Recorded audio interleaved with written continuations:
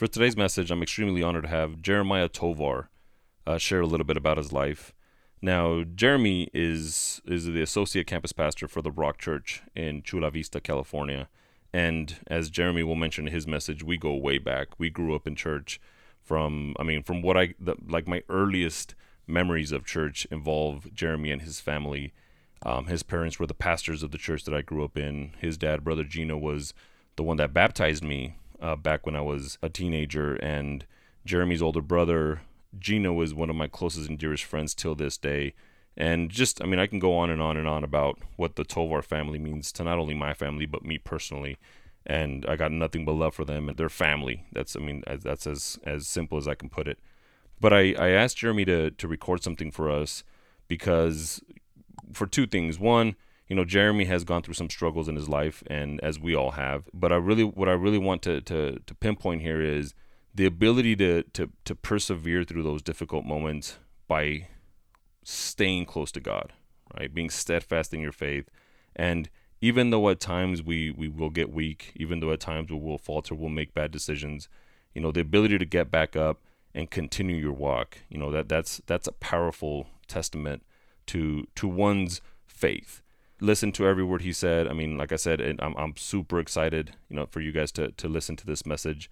And more importantly, just because it's a genuine person, and I can tell you and I can vouch for Jeremy. Like I said, I've known him my entire life. He's a person that speaks from the heart. He's a person that has a true love for people. He's the perfect guy that can land, the message he's going to land today. So again, Jeremy, I thank you for the opportunity to share a little bit about your stories, for being open with us and sharing a little bit about your story. I know for a fact that it's going to impact people and however, far of reach our listeners go to. So without further ado, let's get to it. Hey, what's going on, Life with Andres podcast listeners? My name is Jeremiah Tovar. And before I go any further, let me quickly share a little bit about myself. I am a 39-year-old gentleman who resides here in San Diego, California, with my beautiful, gorgeous, hot wife, Amy. And I am a father of two beautiful children, my 3-year-old son, Levi, and my 1.5-year-old daughter, Camila Samara. We are associate campus pastors for one of the 7 campuses for Rock Church here in San Diego, California. Now, quick disclaimer. This didn't turn into a religious or family-based podcast, all right? No, this is still the Life with Andres podcast. So how did I end up here? Well, I grew up in El Paso, Texas until about the age of 30. And during that time living there, I practically grew up around your boy, Andres. He and his family actually attended my father's church for over 25 years. So lots of great memories that exist between our families when it comes to our faith and fellowship. And to be quite frank with you, Andres and his family are very dear to our hearts, and we love and respect them very, very much. So your boy Andres contacted me a few months ago and asked me to share with you some of my life experiences that have impacted me, shaping me into who I am today. So I actually did some research and checked out my boy Andres's podcast and found the 5 parts that make up this foundation, his coaching group, which, if you didn't know, these 5 parts are faith, family, fitness, fruitfulness, and fellowship. And these are awesome. I love them so much that I'm going to try my best to tie in a few into my time that I share with you here today. So, who is Jeremiah?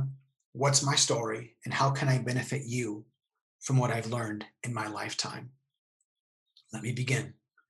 But before I begin, I'm going to give you my second and hopefully final disclaimer. As you probably caught, I'm a Christian, a pastor whose heart intent for you is that I simply show you my life experience as a man who has walked this life very imperfectly, but chose to live it with a perfect, loving God who has given me the tools and the tests to better my life. So I will bring in Bible scriptures because it's second nature to me, though I promise that they will uplift you. So let us now begin. So in the Bible, you will find Jesus saying something that I find very profound because it's spoken to me in my life. He said that in this life, you will have many trials and sorrows. Now, truth is, We don't want a life where we experience hardships, trials, and sorrows, right? I've never heard anybody wake up in the morning and say, man, I hope something bad happens to me today. No. And this is what makes situations even worse.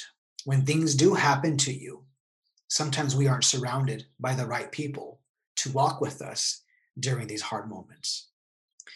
So, why do I bring this up? Because some of you may have learned already, such as I, that it's usually the hardships, the trials, and the sorrows that we go through that change our outlook in life, and it changes who we are. Now, in my lifetime, I've gone through some pretty hard stuff, including a divorce that was horrible. It took a while for me to shake things off with that one. And it was followed by sour romantic relationships that were really due to my brokenness. And there were other experiences in my life that really put me in a further deep pit. Now, I realized that I needed change because the path I was heading into was a dead end. I had no ambition, no drive. I felt broken, and nobody was holding me accountable to my actions and my lack of actions as well. So this is where I got off my self-pity train and I made some adjustments in my life. I really had to reground, re-strengthen, and refocus my life with steps that would help me in pretty much all areas of my life. And this is what I want to share with you. So during this time, allow me to focus on three: fellowship, faith, and fruitfulness, and how those areas have changed me for my good. The first one I want to go with you in today is fellowship. Now, there's a saying that says in Spanish, and I'm going to translate it into English, and it basically says, tell me who you hang around with, and I'll tell you who you are. Once again, tell me who you hang around with, and I'll tell you who you are. I want you to think about the people that are currently surrounding you. And let me ask, do these people lift you up? Do they drag you down? Or do they really not do anything for you, such as challenge, push, encourage, cheer you on? Now, there's a story in the Bible about a man named Moses. I'm sure some of you guys have heard about him. He was basically a man who led the people of Israel out of Egypt because they were held captive and were slaves. Well, in their journey, they came across a king who waged war against them. So the story goes that during this war, in order for the Israelites to defeat their opposition, Moses was to keep his arms raised during the whole duration of the war. I mean, you're talking about muscle endurance, right? He had to keep his hands up for his army to win the war. The Bible says that Moses had two men that stood by his side. And during every moment when Moses' arms grew weary, these men would hold up his arms. Now, once again, I'd like to ask you, think about the people who are surrounding you again. Now, when I think of fellowship, I think of people who are going to hold me accountable. These people can be as simple as friends who keep me accountable to my goals, my dreams, my aspirations. They keep my hands up. They can also be mentors, professional mentors, spiritual mentors, older and well-seasoned people in life. If you're married, find yourself a mature person who has a great marriage that you would like to replicate. And if you're a business person, find a successful business mentor. Whatever you're pushing towards, find yourself a fellowship of people who will encourage, push, inspire, even slap you around. Just like Moses had his two homies who were holding his arms up when he got tired, find people who will hold yours up as well. Now, faith is the second foundation that I'd like to discuss with you. In the Bible, there was a king by the name of Solomon. Now, this king was world renowned for his knowledge, his fortune, his kingdom. It was said that he had everything he ever desired. Now, how did that happen? Well, he was so favored by God that God granted him one thing. And to everybody's surprise, he only asked for wisdom.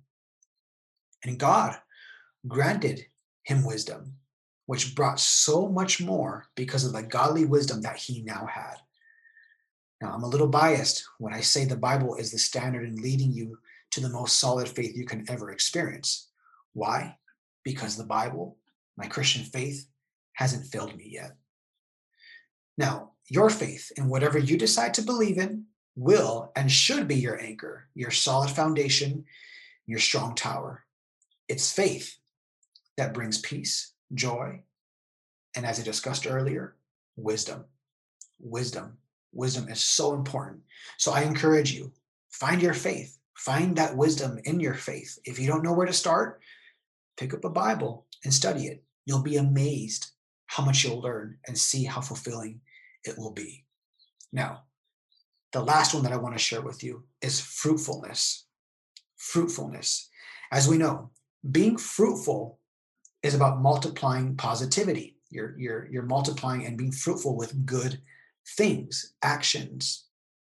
Now, my biblical interpretation of this was simply to be generous. The Bible states that it is better to give than to receive.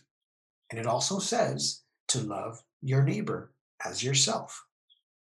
Many of us don't know what it means to give of ourselves and the resources we have. This culture, in fact, we live in is very centered around the thought of what's in it for me, which basically spells out selfishness. When we learn how to be generous and act it out, something happens in our hearts and in our minds. Now, generosity brings gratefulness. It's generosity that helps you to understand how blessed you really are. Sometimes we don't realize how blessed we really are until we feed the poor, until we help the elderly, until we meet the needs of a single mother, widows, and orphans. Jesus said, "Blessed are those who care for the children, the elderly, the widows, and the orphans, for those are in need." So, generosity is an act of love towards those you don't know. And that is a true act that brings love to this world. So, I encourage you, be generous, pay it forward, do something that you typically wouldn't do, feed the poor, do something, because really, as I keep on saying, it's generosity that changes something of how you see life in itself. So, to wrap things up here, the three things that I can share with you that I have implemented into my life is fellowship, by bringing people that will lift me up, by holding me accountable, encouraging me, and lifting me up when I can no longer go on. The second thing is to find your faith, and in that faith, discover the gold nuggets that will help you sustain you when you need uplifting, wisdom, and anchoring for your mind, body, and spirit. That right there should be a daily practice. And lastly, fruitfulness and generosity go hand in hand. Learn that it's better to give than to receive, and to love your neighbor by being generous of your time and your resources. And trust me, your generosity will bear much fruit in your life. So, hey, family, thanks for spending this time with me. I hope you've been encouraged to exercise these foundations I've shared with you, as I know they've been life-changing for me. This is Jeremiah Tovar. You take care of yourself, and may God bless you.